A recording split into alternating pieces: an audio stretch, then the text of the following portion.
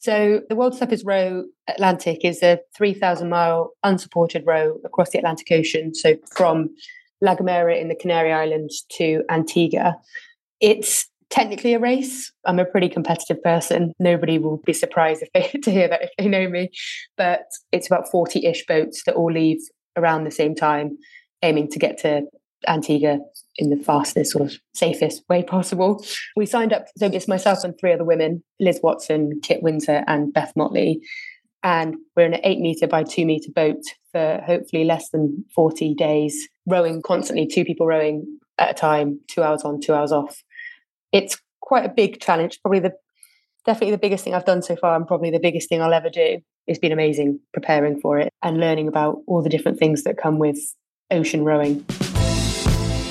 In this series, as a special treat, we are featuring the music of one of our guests in the series, Julia Kwamea. You can find the link to Julia's Spotify album in the show notes.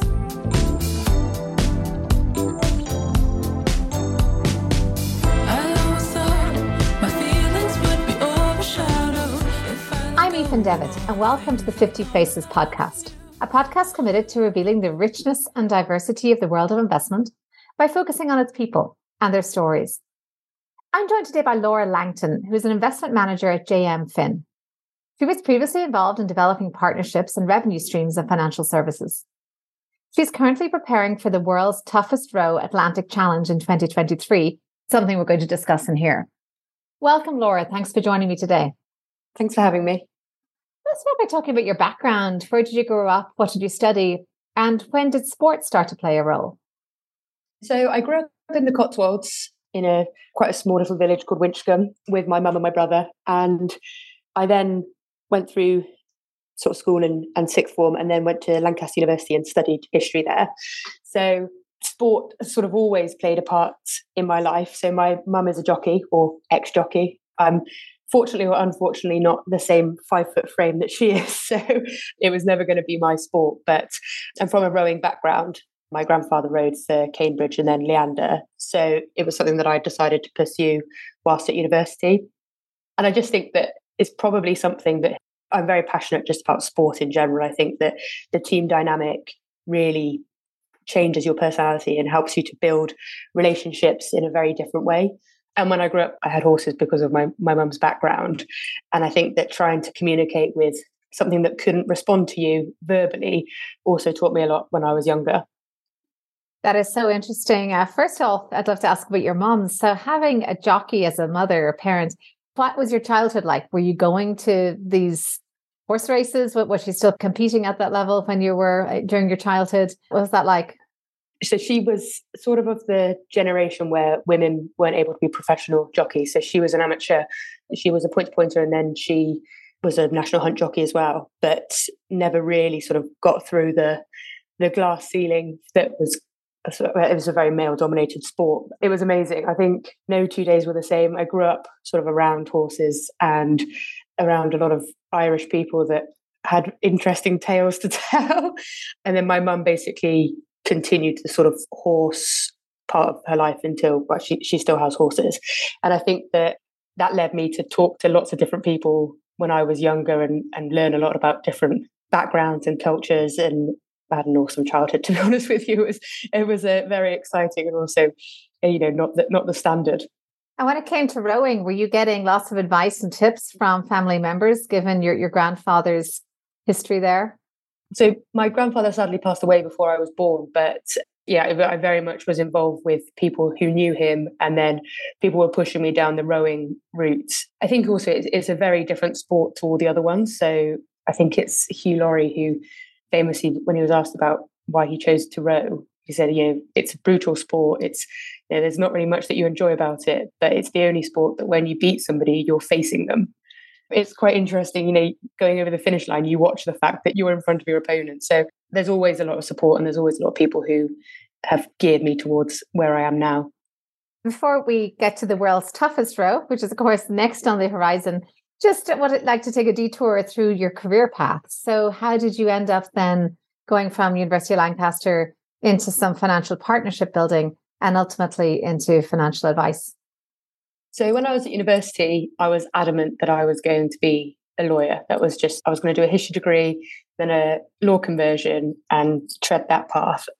And then it was only sort of in my second year that I did a work experience at BlackRock, and I was sort of thrown into quite an interesting world. And I thought, you know what, this is something that I'd never really thought about. But then I did a bit of research into it, and I thought it was encompassed sort of the research side that I built up through my history degree, but also the forging of relationships and partnerships that I'm definitely a people person. And I love the fact that in my current role, you're with somebody for a long time. You hopefully have a long, healthy relationship, helping people build a sort of financial stability.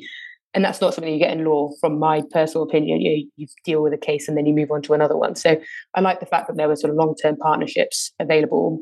I graduated from Lancaster and then just thought, I don't know where to start with looking for a job in financial services. And I tried a few different ins, but I think for me, in hindsight, I think it was quite a difficult industry to get into unless you already knew somebody within the industry. And I think that's something I'm passionate about, hopefully changing or trying to at least give people more support when they're looking for the role. So what I ended up doing was accepting a grad job completely left field with DMG, so the Daily Mail Group, and worked there as a business analyst, and then moved into their commercial department, building white label financial partnerships for the Mail brand. And then I just happened to meet the previous head of investment management at JM Finn, who took my CV and said, she'll get in touch if there's a role. And then just so happens that her personal assistant went on maternity leave, and the cover that they'd arranged just didn't turn up. I got a phone call to say, bit of a curveball, but how do you fancy coming to be my assistant for 9 months? And, it'll probably be a 9 months long job interview, but if you enjoy it, there might be a role at the end. And if you don't, then, it's 9 months out of a very, hopefully long career doing something else. So I jumped at the challenge, and then, 6 years later, I'm now a qualified investment manager. So I think lots of people thought I was a bit stupid to sort of throw away 2 years of a different industry and career building in that side. But actually, I learned a lot of the corporate side of things.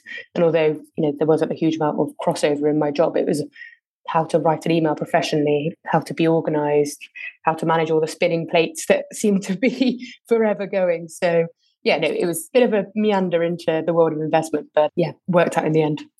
And we'll come back to some of the skills you bring from sports into a role like providing financial advice. But let's talk now about your preparation for the world's toughest row, Atlantic Challenge, later this year.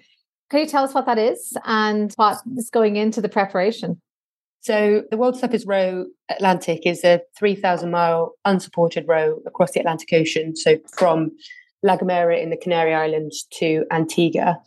It's technically a race. I'm a pretty competitive person. Nobody will be surprised to hear that if they know me. But it's about 40-ish boats that all leave around the same time, aiming to get to Antigua in the fastest, sort of safest way possible. We signed up, so it's myself and 3 other women, Liz Watson, Kit Windsor and Beth Motley. And we're in an 8-metre by 2-metre boat for hopefully less than 40 days, rowing constantly, 2 people rowing at a time, 2 hours on, 2 hours off. It's quite a big challenge, definitely the biggest thing I've done so far, and probably the biggest thing I'll ever do. It's been amazing preparing for it and learning about all the different things that come with ocean rowing. And tell us a little bit about your training regime, because just in the pre-chat, you talked about a 36-hour row that got waylaid by weather. So what kind of training are you doing, and what kind of extended period are you rowing for without a break? What we're doing at the moment is for midweek, we're doing 3 land sessions. So they're strength sessions or sessions on the rowing machine. I'm very fortunate that my brother Tom is a PT, he's a personal trainer. So he's put together a very sound program for us all to follow and keep us all accountable. And then we all get down to Exmouth on a Friday afternoon or evening with the aim to get out and do minimum 12 hours, but hopefully as many hours as we can do until sort of Sunday lunchtime. And that's mostly tide and weather dependent. So in the past couple of weekends, we've had sort of 36 hours planned in, but then the wind starts gusting at 20 plus knots and sometimes up to 34 knots. And we get some really helpful people that say, oh, but on the Atlantic, it's going to be difficult weather. And I have to remind them that when we're doing the actual row, we won't have to try and navigate back into a UK coastal village and also won't have to go to work at 7 o'clock on the Monday morning. So it's quite frustrating hoping that you're going to be able to go out for a long time and then having to make a difficult decision to come in. We don't want to be a RNLI statistic where somebody had to come pick us up because we haven't made the right decision. And we're supported a lot by different people at Exmouth Marina and people that have got a hell of a lot more knowledge than we've got. And so when they tell us not to do something or to call it a day, we definitely listen to them. And then so our longest row so far it's been just over 24 hours. And there was only 3 of us on the boat because one of the girls was at a wedding. So we were doing 4 hours on, 2 hours off, which is something that I'm glad we're not going to be doing when we're actually doing the challenge, because it was quite a brutal stint rowing for 4 hours. But what we try and do is emulate what we'll be doing across the Atlantic. So we do 2 hours on, 2 hours off for the whole of our training session, which is absolutely fine. And to be honest, once you get stuck into the cycle, it's perfectly doable.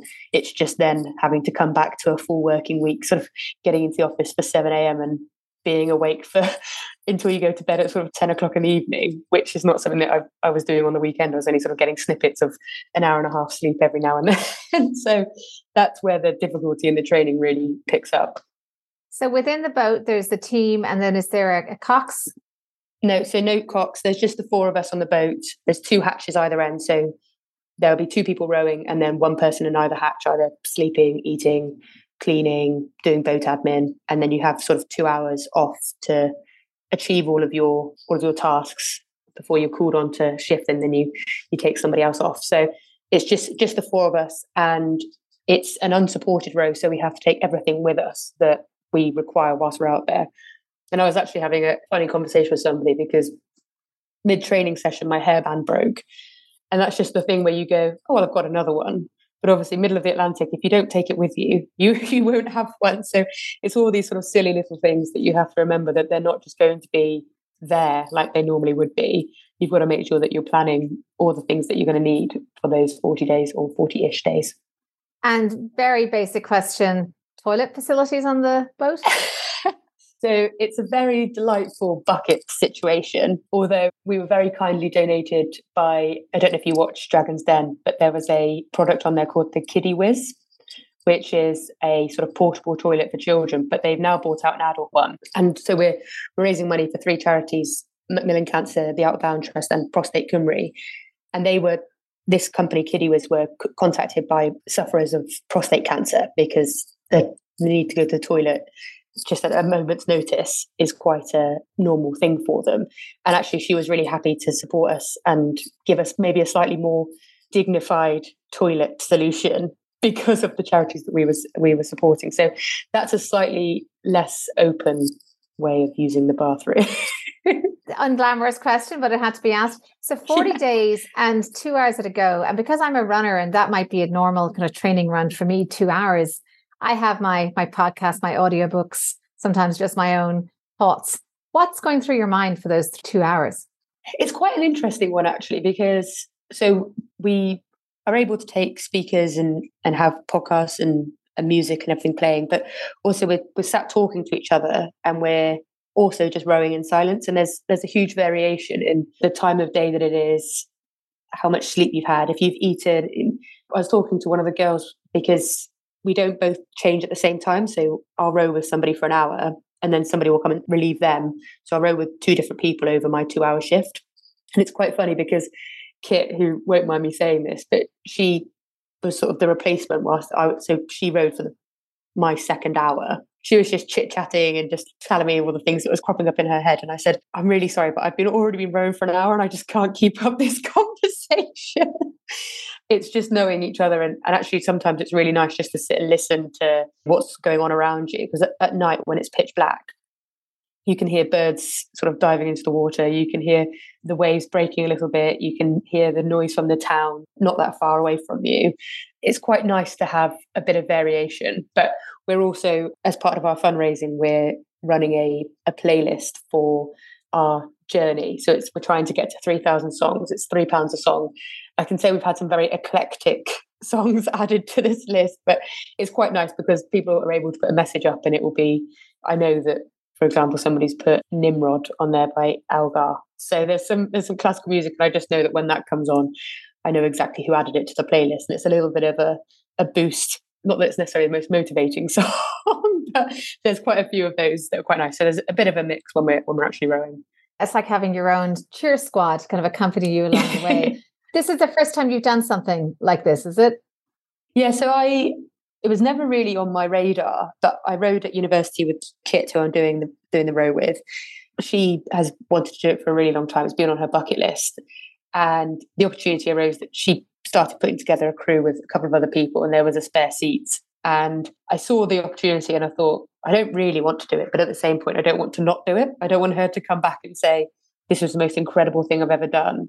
And for me to realize that I could have done it, but I just wasn't brave enough to take the plunge. So I spoke to my fiance, my family, and my work, and in a good way or a bad way, they were all incredibly supportive. So I had no excuse but to go for it. And actually, since we signed up in January 2021, it's been a bit of a whirlwind, but it's been incredible. We haven't even got to the start line yet, but it's been fantastic. Well, we'll put links to the charities you're raising money for, as well as to your own websites and the date of the row in the show notes, so everyone can look there. We're going to take a short break to hear from the sponsor of this series, With Intelligence. I sat down with Kip McDaniel, President Americas of With Intelligence.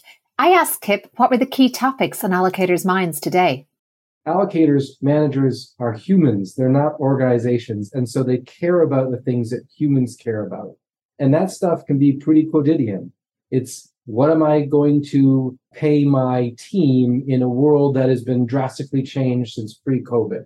How do I go about functioning in a hybrid environment with young employees? The stuff that everyone worries about, allocators and managers worry about as well, because it very much impacts how they do business. And now back to the show. And just in terms of what you've learned so far, you mentioned working on a team and the need to, I suppose, to adjust oneself, but also to learn how to maximize that team dynamic. How would you say rowing as a sport, and this race in particular, has transferred over into your professional life and how you operate there? So I think, having spoken to a few people, and to be honest, because in the financial world, there's quite a lot of past rowers, and they always say that they would hire a past rower, because with rowing, if you don't show up, the boat can't go out. So if you've got 4 people in a boat and one person doesn't show up, you can't go out with 3 people. You just move it onto land training and you let everybody down. And that was something that everybody says at university, the rowers are the ones that sort of keep themselves to themselves, or it's not really a hobby, it's more a lifestyle. But it's because you just never want to let anybody down. There were times when I'd know that somebody in our crew was going to be going out the night before a training session. So I'd make sure that I said, right, I'm going to come knock on your door at 6:30 to make sure that you are out of bed. And even if it's not your best training session ever, you're not going to let us down and make us have to do either erg stints or running up and down the bank whilst other people are rowing, because we've all got up at 6 and you're just because you can't be bothered or because you're too tired. It doesn't really work that way. Definitely rowing as a sport makes you dependable and makes you also have high expectations of other people, because if somebody didn't turn up to a football match, well, you just play one person down or try and sub somebody else on. But that's just not the option in this sport. This challenge specifically, it's basically a social experiment. There's people that have done it who are related. There was 2 sets of twins that did it last year. There's people that have done it that don't know each other at all, and they've just been put together by chance. And there's people like our crew, where I've known Kit for 10-ish years since university, but the other 2 people on our crew, Liz and Beth, I met Liz because of the challenge, and Beth goes to my brother's gym and joined the crew because she'd heard that it was something that I was doing. So Kit and I know each other really well. Liz and Beth, I'm getting to know more and more the more we do this. But it's definitely just a case of you've got to bend yourself, but also stick to your principles as well. So, you can't go into this challenge and say, this is what I want to do and this is how I want to do it. Because fundamentally, we're all doing it for different reasons. We've each got charities that we want to support. We've each got ways that we want to achieve this. I said I'm really competitive. The other girls will laugh and they'll agree, but they're equally as competitive, but maybe not as aggressively competitive as me. So it's, if we're out there and we're having an amazing time and there's a huge load of dolphins near to us, are we going to stop and watch that? immerse ourselves in that experience, or are we going to keep rowing because we're trying to be competitive? We've had these conversations. We know that it will depend on where we are and how close we are to being where we are in terms of the placings and the weather that we've had and how far into our journey we are. But it's all these things that you've got to be able to change yourself and be flexible in your opinions, but also not give up the aims and the objectives that you've got. Really interesting. And especially that part about showing up, because I do think that is about 90% of life, or whatever that part is. Just going back to some personal reflections. So in something that is as physically grueling and I suppose requires such stamina, I'm sure there have been setbacks or challenges, or even professionally in that career, have there been setbacks or challenges that you've learned lessons from? I think that it's quite interesting because there's stuff that crops up, and at the time it feels like it's the end of the world, and then you work through it and you realize actually it's not really that bad. You go, right, I didn't quite perform as well as I thought I was going to. Am I ever going to be able to come out of this? And then in a year or two's time, you think that was nothing to really write home about. But at the time, it was an absolute nightmare. And I think there's quite an interesting book that I read recently, basically about reframing how you think about things. So I've had a knee operation, which was due to a netball injury when I was at university. And I thought it was quite good to get to sort of 21 years old and not have an operation. But then somebody pointed out to me that people get to 60 and not having operations. So that's something that has always been an issue. And somebody said to me, "Oh, you're rowing across the Atlantic and you've got a dodgy knee." Like, well, that's something that I'm going to have to deal with. And we did a 24-hour row on row machines at my brother's gym, followed by a 26-mile hike, just to sort of get ourselves into the pattern of 2 hours on and 2 hours off, but also to then go and try and navigate whilst mentally and physically exhausted. We're walking in the dark in an area that we didn't really know that well. So it's trying to make sure that you have the confidence to know where you're going, what you're sorting out. And my knee played up about 18 hours into the 24-hour row. And I just thought, does not bode well whatsoever. But actually, just then by taking some time afterwards, after the row and getting ready to go out on the walk, I was able to get myself back up to it feeling fine. And it wasn't as big an issue as, when I was rowing, I was thinking, how am I going to now walk 26 miles with this feeling how it is? But then you work it through and you go, right, okay, these are all the remedies that I've got and the solutions that I can come up with, and I'll just make it work.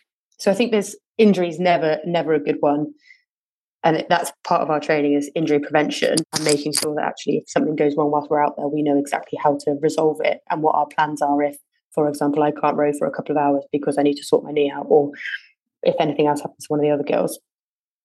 I love that idea. It's quite uplifting to think that you can push through a pain point and actually see the other side, because I think often we find that that's just the final step when something like an injury or just an injury playing up, as they often can, a throbbing pain. I think it's such an interesting training exercise to actually go through that and simulate confusion, exhaustion, impaired decision making as a result. So I'm really glad to hear that's part of your training. Well, actually, in a sort of roundabout way, my mum's most successful racehorse was called the Pain Barrier. So it's probably some sort of idea behind that where you've just got to push through it and make sure that you don't take that as the end. And there's always a solution. Well, just coming to a few final questions. So we talked about your mother, talked about the legacy of your grandfather. And were there other key people, and your brother too, of course, the personal trainer who's guided you on some of this training? Any other key people that had an impression on you on this journey so far? I think that there's so many people that have just, and definitely through this challenge, I have learned how generous of spirit and time and energy, resources that people are. It's not necessarily here's some money and move on. Jay and Finn, my employer, they've supported me a huge amount through everything that I've wanted to do professionally, but also especially with this challenge.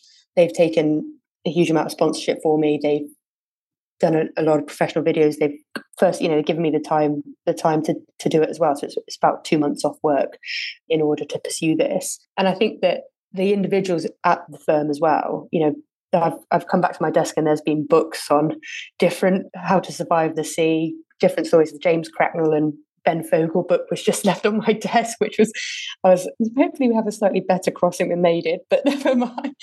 I mean, there's a whole host of people that are just so willing to to put themselves forward and support you. And I think that's probably the nicest part of doing it, is the fact that the community spirit. I said it before in an article, it takes a village to row an ocean. Although it's just the four of us in the boat, it's all the people around us that are supporting us with ideas, their energy. My mum has been great, because she picked the boat up from Essex and drove it to Cardiff for us when we first bought it. So she did about 6 hours driving with a 8-meter boat on the back of the truck, which I was like, I'm not really sure anybody else would have just done this. And she was like, no, that's fine. It's just, part and parcel of being your mother. I was like, okay. But I think that, there's been hundreds of people that have been incredibly supportive and really helped develop me. And in terms of any words of wisdom or motto or a creed that you live by, is there anything you can leave us with there? Anything that's formed in your head maybe in some of these 2-hour rowing sessions? So this was instilled in me when I was a child, and I fully believe in the fact that if you say you're going to do something, you do it, or you tell the person that you said you're going to do it to that you can't do it. Never say that you'll do something and then just not do it, because the person who asked you to do it just expects that it's done. And I think it was always like, oh, are you going to feed the horses?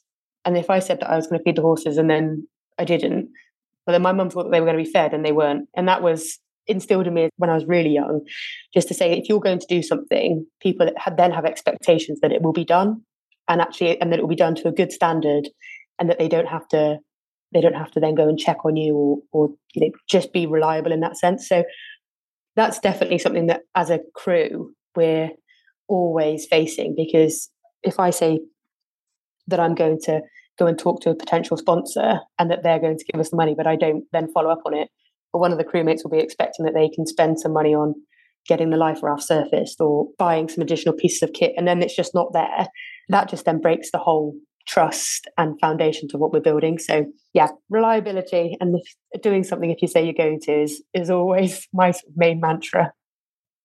Well, thank you so much, Laura. It has been incredibly motivating listening to you, between the possibility of passing through a pain barrier to just the sheer enormous challenge that you're about to take on. But I couldn't think of any better woman to be in that boat and for those 40 days. Thank you so much for coming here, for sharing the amazing detail of this challenge.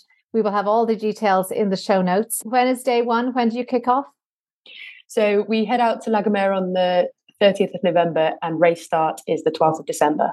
So I'm out there for my 30th birthday, Christmas and New Year. So think of me when you're having your lunch. Well, one's to remember. Well, thank you so much for coming here and sharing your insights with us. Thank you so much. I'm Aoife Devitt. Thank you for listening to the 50 Faces podcast. If you liked what you heard and would like to tune in to hear more inspiring investors and their personal journeys, please subscribe on Apple Podcasts, wherever you get your podcasts. You can find all of our content on the 50 Faces Hub, where you'll find a library of role models, resources, and other solutions to enhance your career. This podcast is for informational purposes only and should not be construed as investment advice, and all views are personal and should not be attributed to the organisations and affiliations of the host or any guest.